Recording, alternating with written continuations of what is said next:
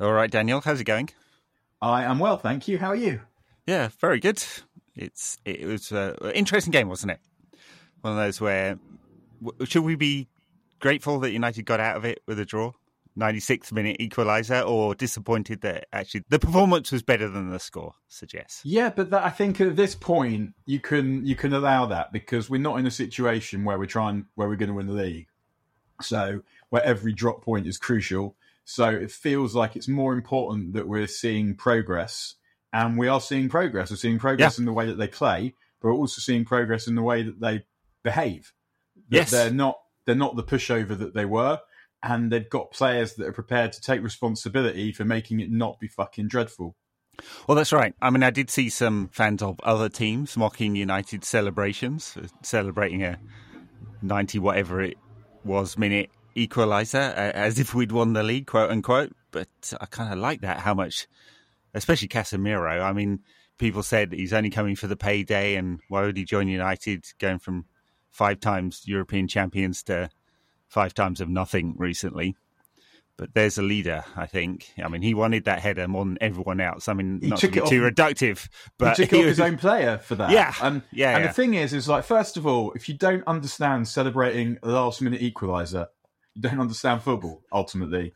I remember going like some of the greatest goons I can remember. I remember 2 in 07-08 at Tottenham and at Blackburn, where we got late points against teams who were worse than us and celebrated like we won everything because it was significant. And it was significant because United trying to win the league at the time, but it was also just significant because you've spent your time being goaded by the other team's fans, and like, if you can't celebrate your team scoring a goal, I mean, seriously, what is the point? No, that's right. Look, just given everything that's happened over the last few years and how weak this team mentally has been, the fact that the response after conceding a crappy penalty, really soft. I mean, I guess you could debate whether it was or wasn't, but it was just dumb to be caught wrestling a player to the ground like that.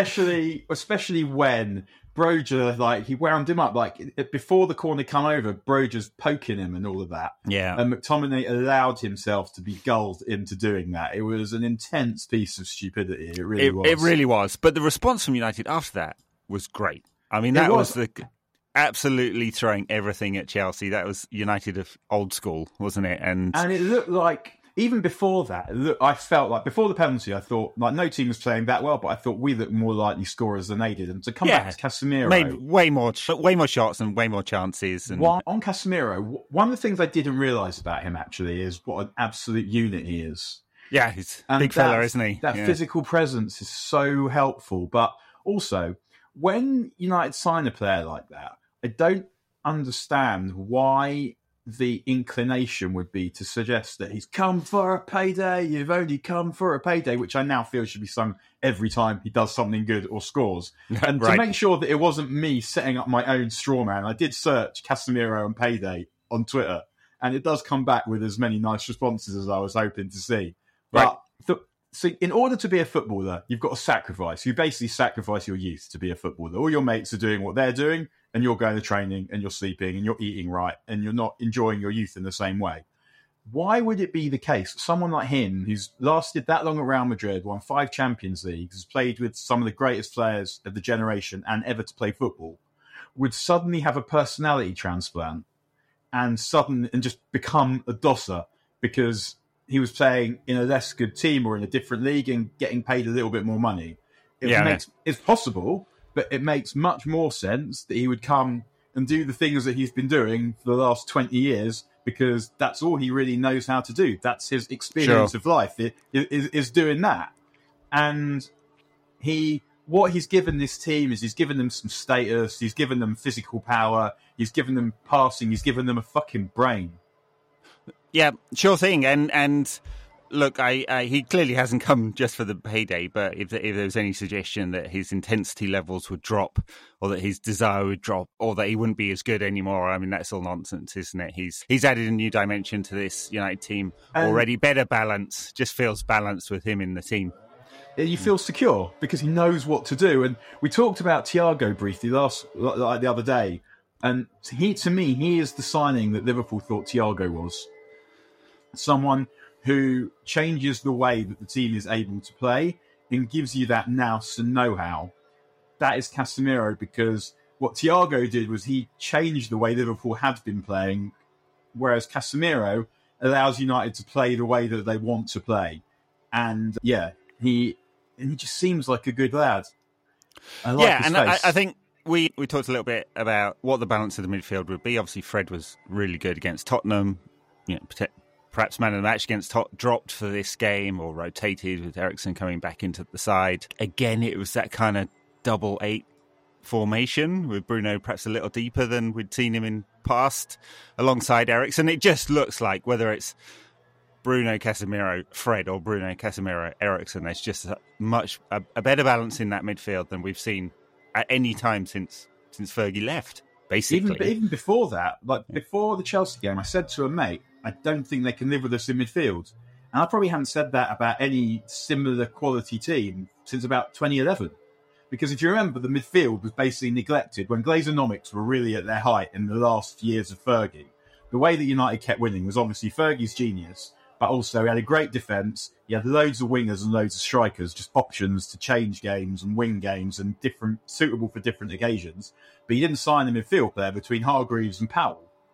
And Powell was hardly even that. In terms of the position that he played, he was almost a number 10. Yeah. But also, he was crap. so it didn't matter. But what we've got now is a midfield that is absolutely not to be fucked with.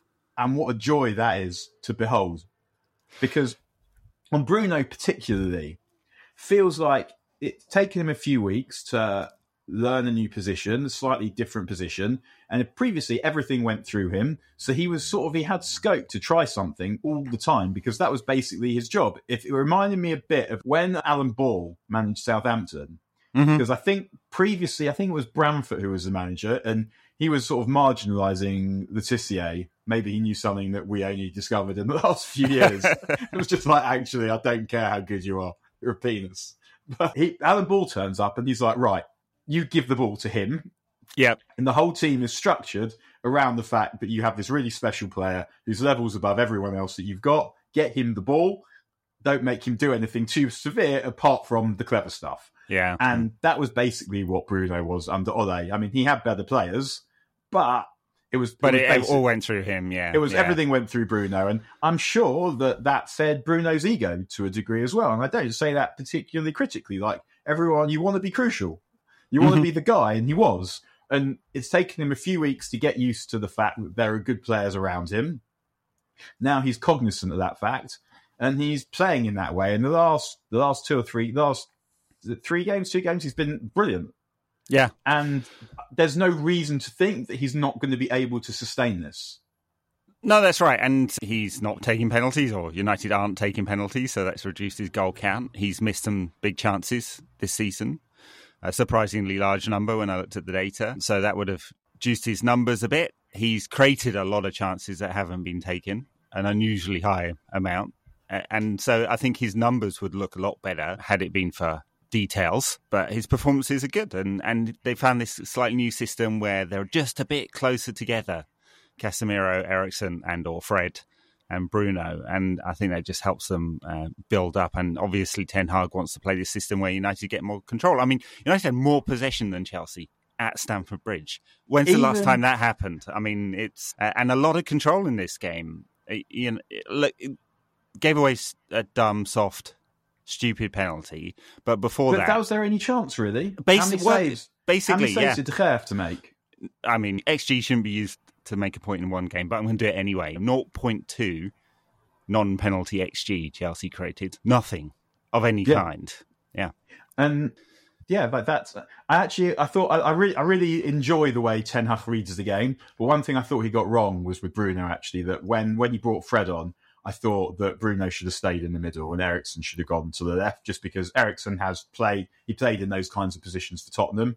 But also, ultimately, who is more likely to make a goal happen, Bruno or Eriksen? And I know people love Eriksen, and there are people who don't like Bruno as much as I do. But to me, like that's not close. Even if you think Eriksen's a better player overall, blah blah blah, the person who is likely to either score a goal or create a goal, Bruno versus Eriksen, is Bruno by far. So I would always want him to be in the middle of the pitch, trying to make that happen. And it would have made more sense to me to put Eriksen onto the flank. Yeah, probably right. But I do think I get the sense that Ten Hag deeply knows the game, deeply understands what he wants, is pretty dynamic with his thinking. I mean, there are times that this game felt a bit like two deep thinkers thinking about a football game, and I don't want to read too much into it because there's definitely been better Chelsea United games, definitely more consequential ones than this. I mean, what are we doing? Chasing third, fourth, fifth, sixth as a pack, but Potter is clearly a thinker about the game. He has a view on what kind of system he wants to play. I'm not sure that Ruben Loftus-Cheek is the answer to that system for him, but maybe. But Ten Hag definitely, I kind of feel that he's got a thing.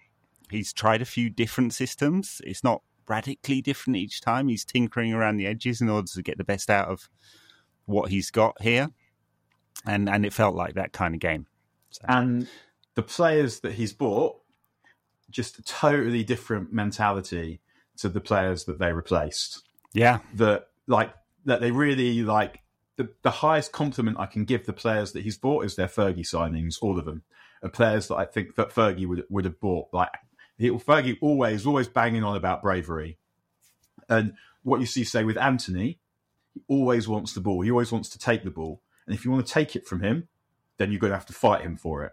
He won't just meekly subside. He'll be on one man on him, two men on him, and he will be buffeting them. He'll be sticking his arse out. He'll be hanging on to the ball when he knows that he's going to get booted because he wants to keep hold of possession, and he's brave enough always to try things. I mean, yeah, I'd have liked him to have scored, as we all would, but he's got, I think, composure, and he's got proper bottle, and he's nasty. Like that bit of footage when we equalise, and on his way to celebrate with his mates, he quickly gives Jorginho some because he was pissed off about the foul on, was it Bruno? It was a foul on someone when they were running through the middle just before it. He makes sure that he gives Jorginho some.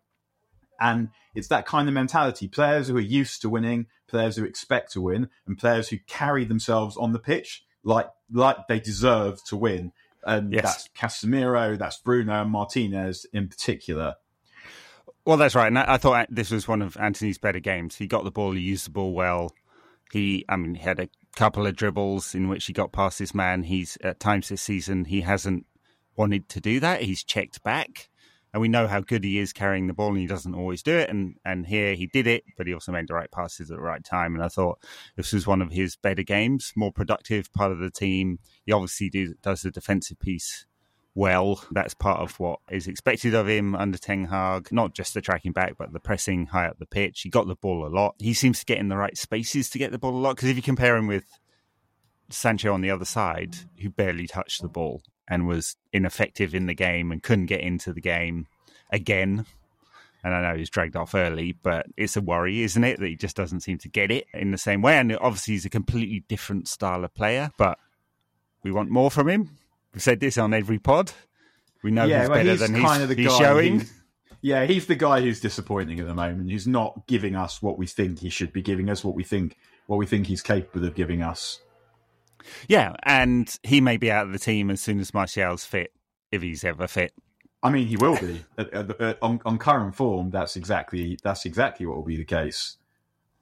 Yeah, and I mean, it was nice to not have any drama around Ronaldo because he's not in the squad. We'll see if he's back for Tiraspol Sheriff on Wednesday. I mean, it's just the one game he's been dropped for, I think.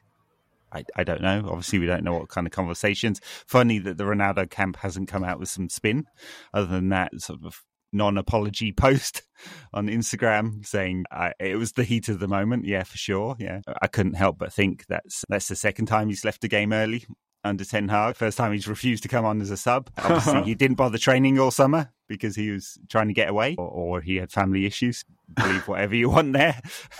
But of course, he's always respectful of his colleagues. Anyway, that's a long rant about Ronaldo, just to say it was nice that he wasn't there. It is not. And what I'm also think that we're seeing is the way that the players that we've signed are having a positive effect on the players who were there before.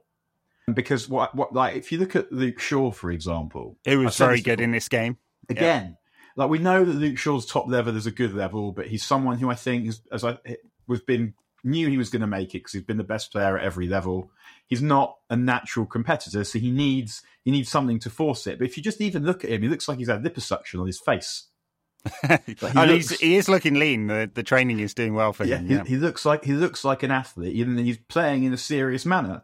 And Luke Shaw is like he's a unit. He's able to drive forward with the ball, and he needed the threat, I think, of losing his place and knowing that the person who took it from him is good. The manager likes him, and he's good. It's not so much an Alex Telles situation. Even if you just look at, as we mentioned before, the way Casemiro scores that winning goal, it reminded me in its way of Zlatan's winning goal against Southampton, where he basically, I mean, it was a header, but it was basically he personalitied it in, where there was just no other outcome that was acceptable to him, and he was making it happen. And and we haven't really had very many players like that over the last few years. And Martinez is another one where I know I find that I rave about him every time I'm on, but I love that guy. Oh, and diving into the crowd at the end for the joint limb celebration with the fans. It was great. I mean, we're such marks, aren't we, as football supporters? It felt almost like spontaneous, but it also felt like ritual, where that's kind of the way that you're expected to behave. Then, like, he claps at us, then we clap at him, and then you get that glorious interaction on Twitter with the guy that it was who was grabbing by the lapels. Yeah. But what's brilliant about Martinez, I think, is that it is very rare you see a defender who's got that much aggression, but also that much composure, who's that young, who reads the game like that. Oh, no, that's right. And he got booked in this game. But it's not like he's been just kicking everyone all over the place. I mean, he is aggressive. And I was worried at the beginning of the season that he was too active. Not that he's too aggressive, but too active. He's always really tight. And that can lead you into trouble as well. But he just seems to know when to get tight and when to find the right kind of space to defend. You don't usually, like, defenders, centre-backs take the longest to mature, usually, out of all players. Maybe only goalkeepers. But usually they take time. And he's just... I can't fault that guy. And it is early days, but he just seems to be able to do everything. Even just when he's moving forward with the ball, he presents a problem to the opposition because they know that he can run past them, and they also know that if they try and stop him, if they try not to stop him running past them by not committing, then he can pick a pass through the lines, or he can hit a big switch. And it is. I feel like a child. I mean, I guess that's part of what we want football to do to us, where I'm just watching this guy thinking, oh, look at him. Yeah. His average position on the pitch is really high. I mean, he's helped United push up much, much higher. It's much higher than Harry Maguire, who's, RIP, Harry, still injured. But that really helps. And in this game in particular, when United were really pressing at the end, he became an auxiliary midfielder. And he looks totally comfortable there. Finding the right space, finding the right passes, and it just is very, very useful in those situations. So the difference between him and Maguire is immense, because Maguire, he's not bad on. Maguire's sort of like the lummox in the playground who you see play for the first time, and it's like, oh, I didn't expect you to be able to play like that. Sure. But everything he does is slow. Yep. And he can run with the ball, but he doesn't do it quickly. He can hit a decent pass, but he doesn't do it quickly, whereas Martinez is, boom. Everything that he does is intense, with intention, and it happens quickly, and it's done with conviction. I mean, one thing Harry is quick about is writing his apology posts on Instagram. He's absolutely super quick there. But everything else, you're right. It's and running away from the police in Greece. Whatever happened to that one? Did that case get dismissed, or is it still ongoing? I thought it was rolled over for another year. Yeah, so I was expected to hear about it again. But yeah, no, quick with the passing. Martinez finds the right angles, totally comfortable on the ball, active defender. He's been a really excellent purchase. And of course, none of us had seen him. I say none of us. Neither of us had seen him in super depth because we're not turning on Eredivisie every week. But and it seemed a shortcut to signings, didn't it? That Ten Hag was just buying all the players he knew. I wrote about this because I agree. In general, I would be suspicious of I'm suspicious of managers who do that. Yeah, but it didn't feel like Harry Redknapp buying Nico Kranjčar for the 752nd time, because, and I'll tell you why. First of all, it felt like the players he was buying, he might just have been the best players available to him, because players not as keen to come to United as once were because they can't trust the club. Those guys, Martinez, Malacia, Martinez, Malacia and Anthony, coming as probably as much for Ten Hag as for United. It doesn't matter as much. They don't feel they can trust the club because they know for sure that they can trust the manager. Correct, yeah. And extracting players of that quality from somewhere else who didn't know the manager probably would have been harder. But because of Ten Hag, he was able to go and say to Ajax, well, actually, I can take your best players away because they want to play for me. And obviously playing for United is a draw too, but any footballer who wasn't thinking, do I actually want to go there, is just an idiot, ultimately. And we're not enjoying having those thoughts, but it's true. If you've got options, why are you coming to United when you could go, if you could go somewhere similar? But they were coming for him, I think. And so it wasn't just as simple, because he didn't go to Ajax and just sign anyone. He went and signed players who were sort of known to be good. I mean, Martinez plays centre-back for Argentina. Yes. Anthony plays... Malacia was the gamble, I guess, but it was so cheap that it doesn't matter. So, yeah, exactly. It costs nothing. And also, he's seen him at close quarters. Presumably, he knows people who know him, because football is a small world, and it wouldn't have been difficult for him to do his research on Malacia. But as you say, the amount of money was that even if he's crap, then whatever. It doesn't really matter. Yeah, it's about 4 months' wages but for you Ronaldo. Can see the transfer fee. A very significant difference, as I said the other day, between Ten Hag is buying players he thinks can go on to be some of the best players in the world, as opposed to what Conte did, which is just buying sort of all right players you think you can get to do a job, and that's how it should be. Conte complaining this week after defeat to Newcastle that they haven't got enough players, which is interesting because they spent quite a bit of money in the summer and took debt out to spend that money as well. But he's right, Conte. I mean, sure, yeah, they don't got have enough. An attacking midfield player in that squad. It's ridiculous. They've got plenty of defensive midfielders. Yeah, but it's him that bought Bentancur, who I think is an all right player, and him that bought Bissouma, and him that bought Richarlison when he had Kane and Son. So ultimately, it would probably be his fault that they're crap, and they are. We can't leave this conversation about this game without talking about Rafa Varane, who got another injury, and the man is made of glass. I mean, it's such a shame because his composure alongside Martinez it's made a massive difference to United. Again, just the 2 shots Chelsea had in this game. United are very, very secure and an offensive unit. It's that balance that we've been searching for some time, and Varane is a big part of that. And hobbled off, looks like a hamstring injury. He was in tears, I guess, thinking he might be out of the World Cup. I think I saw something today saying it's not as bad as they first feared, but still several weeks, and that puts it, given the World Cup starts in 3 weeks' time, something like that. 3 and a bit weeks' time, that puts it right on the border of whether he's going to make it or not. So it's a big blow for him, and it's a big blow for United because he's going to lose 3 games, 3 Premier League games, the EFL Cup game he probably wouldn't have played in, and a couple of European games before the World Cup. So we'll see how that one works out. But it was kind of sad moment, wasn't it? Him in tears, the camera zooming in on him as well. Yeah, I mean, I think we should be able to get by without him. Basically, with the games that we now have, the last I read was they think he'll make the second group game. That's not so bad, and they'll definitely take him. Of course, France, because he's been a big part of everything they've done. Although they are well stocked with centre backs, France, and Deschamps likes to play a lot of them as well.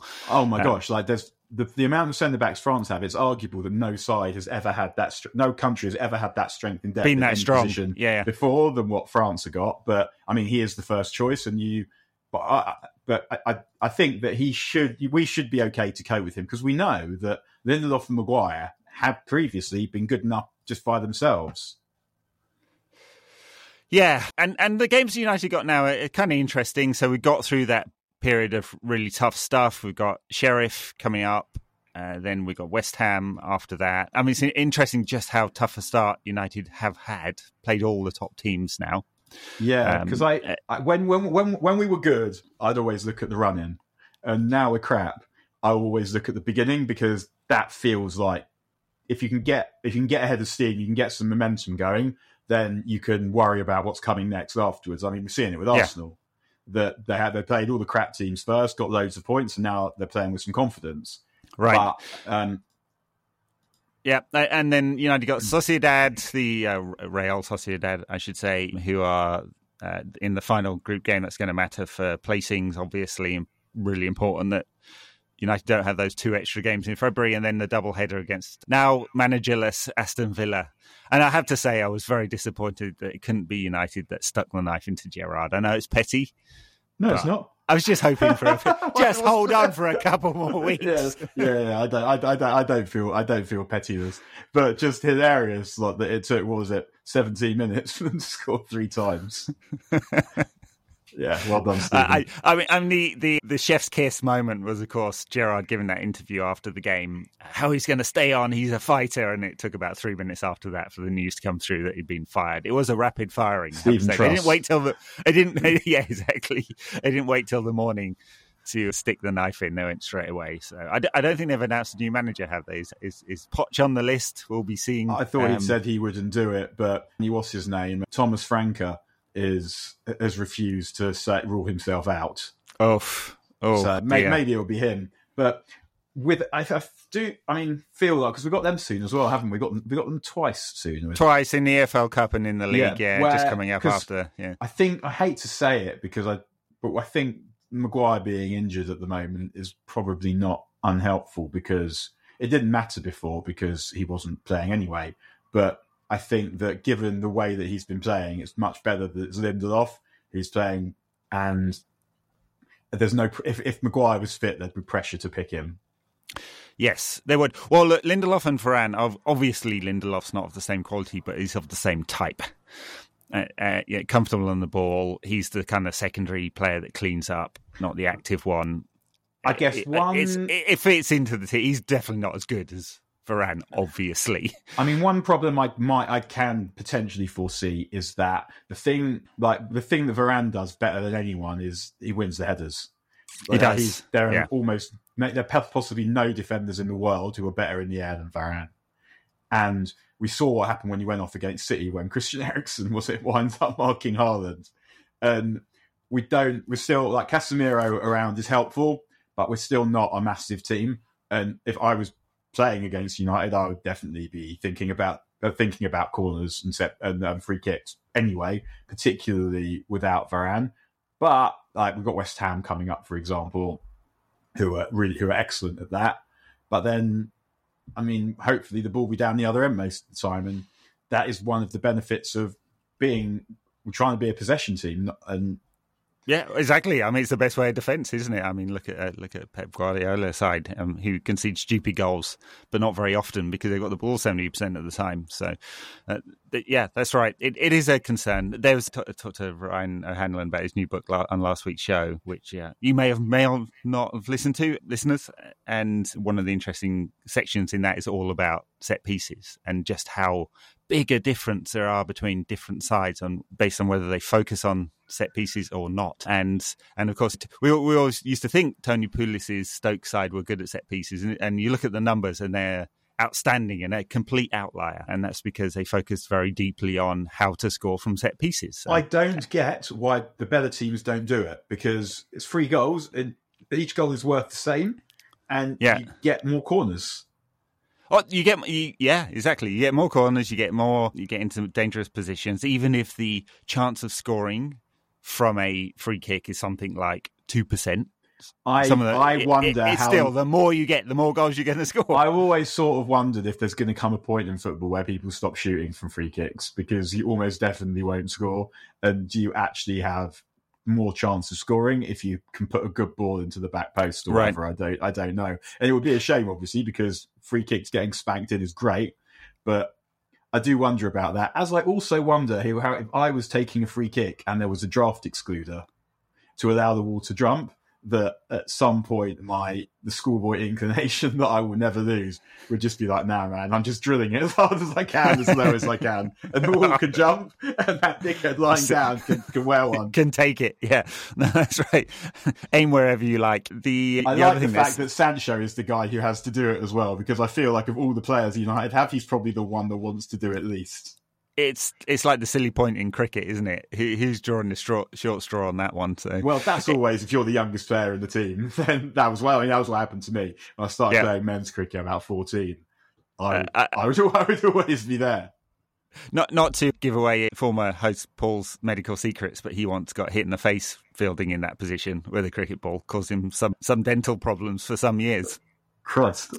Yeah, unpleasant. So, yeah. But Paul is also one of those people you would not want that to happen to. No, that's right. Not that I wish major dental surgery on anyone. I've lost my train of thought. Anyway, good chance to think about something else. Look, good performance from United again, I thought, overall. I thought one strong performance. Because what we're seeing now is this is the standard. I felt it after Tottenham. Yes. I feel it again. It's just like, it feels like Ten Hag is saying to them, don't you dare play less well than this. Yeah. But he knows that obviously some days are good days, some days are bad days. And one of the really minor differences I felt like with this game and Spurs was that football was a chaotic game. And particularly in the second half, just those little bounces and ricochets didn't go for us, basically, in that game, where the ball was sort of falling just away from us. In the Tottenham game, where someone would power into a tackle and they'd come away with the ball, and it didn't almost feel like a skill or technical aspect. It's chaotic, and sometimes it goes for you and sometimes it doesn't. And it didn't go for us in the same way it did against Tottenham, and they forced it anyway. They did, and it's really tight. Look, it's United are just the 6 points behind City. Feels like it should be more, right? But it's just a couple of wins, and it's a couple of points behind Spurs in third. It is that group, and unfortunately, Newcastle we will finish above in there. Tottenham. We're going to finish above Tottenham. I think so, and it's going to be really tight with Chelsea. And I don't know whether Newcastle can sustain this, because it's all about Eddie Howe's work ethic, isn't it? And the team, and nothing and about. Also, but you've also got to remember that Isaac is a good player, and he's injured at the moment, and So yeah, I mean, I would say I think we'll finish above Tottenham. But then there's City will obviously finish in the top four. Liverpool, it's hard to say with them. Yeah, I mean, lost at the weekend, bizarre loss to Forest. So what? Humorous loss to Forest. What I think it is with Liverpool is also that they're sort of relying on the fact that they've got good players to get their goals, like we used to, rather than they've got a way of playing that even when you play badly will produce enough goal-scoring opportunities. And it's amazing that just a couple of changes in the forward line has changed the dynamic. I mean, Salah doesn't feel like the same player. I know he got a hat-trick the other week, and he could do that again this week in the Champions League or whatever, but it's just the dynamic of that midfield doesn't have the same energy it used to have, and the forwards aren't producing the same goals they used to have. Yeah, exactly used to do. Yeah, and it's interesting. Just a couple of changes in that forward line has changed a lot. So who knows where Liverpool get to? I mean, obviously their level is very high, as we saw when they beat City last week. So, and Newcastle, well, they'll come back from their trip to warm weather training to Saudi Arabia, which is just a football decision. Eddie Howe, I mean, I tell you what, he would do well in this current Tory government, because his absolute shamelessness, lack of integrity. Total lack of integrity and ability to just go all in. I mean, you had to say something for him. He's gone all in on the owners. He's got that ability that like people have to delude themselves, so that when they're asked about this very obvious thing that they're doing, when they respond with real self-obsessed self-righteousness. They really because there's different kinds of bullshitter, right? There's the bullshitter who knows he's bullshitting, and then there's the bullshitter who convinces himself that what he's saying is truth, and then gets affronted when challenged. And Eddie Howe is that. That's Eddie Howe. I'm going to absolutely delight in his downfall, because at some point they'll want to upgrade, or they'll fail, or the owners will be impatient that they haven't met the targets they expect of him, and at some point he's going to go, and that will be delightful. He fully deserves every loss that they get. Yeah, really, really dislike him, but he gets a pass, doesn't he, on that one? Just not challenged, because sport washing works. Yes, and he just it's just that. How dare you talk to me like that, and how dare you say those things? that it's that kind of there's no uncomfortableness. He's not shifting in his seat thinking this is what I've done. And maybe that's how it works, because if you want to live with yourself on a day-to-day basis, total denial. You can't do it. You have to pretend that it's right, or it's not happening, or it's nothing to do with you, or all of the above, and people are just out to get you, because otherwise you're gonna struggle with your self-image, or like your mental health almost. But you are genuinely working for people who do that. Yes. Well, this week, 2 protesters were convicted and sentenced to death in Saudi Arabia. So I read a Amnesty piece on this. Protesters, that is. Not some major serious crime. They're just protesting against the government. That is a death sentence. And those are the people who own Newcastle. Literally a government minister is head of PIF, which owns Newcastle. And those 2 protesters, and again, we expect a level of ability to protest against the government, even though they'd like us to not be able to in the UK. And that is a death sentence from Newcastle's owners. And Eddie Howe has never accepted that challenge at all. He's just been happy. And the other cheerleader who I can't wait to have some kind of downfall is Alan Shearer on the BBC, he had pearl clutching for about 3 seconds. Oh, it makes me think for a bit. And he's totally forgotten that. And he's fully in on the cheerleading for Newcastle's relative success. That's how much people love sport, that ultimately everything is subservient. You see with Guardiola as well. Like when you sort of ascribe a moral value to sporting success, sporting achievement, sporting style, then it's sort of, you evaluate it alongside all the other things that have moral standards, like not hacking journalists to death, killing journalists and hacking them apart with bone saws. Yeah, right. But look at that beautiful football. That is also like an aesthetic moral value. It should be of equal value. Yeah, that's right. Guardiola's another one. Yes, I mean the ridiculous spin City came out with had me defending Jurgen Klopp. That's how desperate it was when it was suggested to several journalists who all printed it like de facto. This must be the truth, that Klopp was somehow a racist or xenophobic for challenging the state-owned clubs, their ability to spend more money than everyone else. And Klopp was absolutely right. Because there are 2 aspects there. One is just general state wealth. Even if you had this glorious, benevolent state of Eden, it would still be wrong. But then when you actually factor in how that state goes about its business, that's another thing. Yes. But the idea that was xenophobic was just so ludicrous that it barely even felt acceptable to get involved in it, because it felt like anyone who was suggesting that is just not telling the truth. And why? But the way that you have to produce a lot of content, right, in today's media world, because content is views are advertising, and so there's a lot more content churned out, and that's obviously always going to be a story, and it diverted the attention away from things that City didn't want to concentrate on to something else. Conveniently, that story came in the week that City had lost to Liverpool. Anyway, United playing Sheriff, will beat them. It's at Old Trafford. I guess there'll be a few changes. Anything else to say about that? No, I mean, the main thing I've been thinking about is your mum, actually. I mean, do tell. Well, just from your anecdote about your wife last week, rather than I always think Esma. My mum listens to this show occasionally, so she may pick up on that anecdote at some point. It's all meant in the best of spirits. Hi, Mrs. Ed's mum. That's it. I'm Daniel. Yeah. I think about you. Someone actually messaged me on Twitter, and I think messaged probably both of us, and said that their highlight of the last pod was that anecdote. And I thought I totally agree that was far more interesting than anything we said about football. Very good. I know you have to run, so we'll say goodbye. Backers, I think we'll do some European content after the Europa League game. Yes. Speak to you again. Yes, and Sarah, we'll catch you next weekend.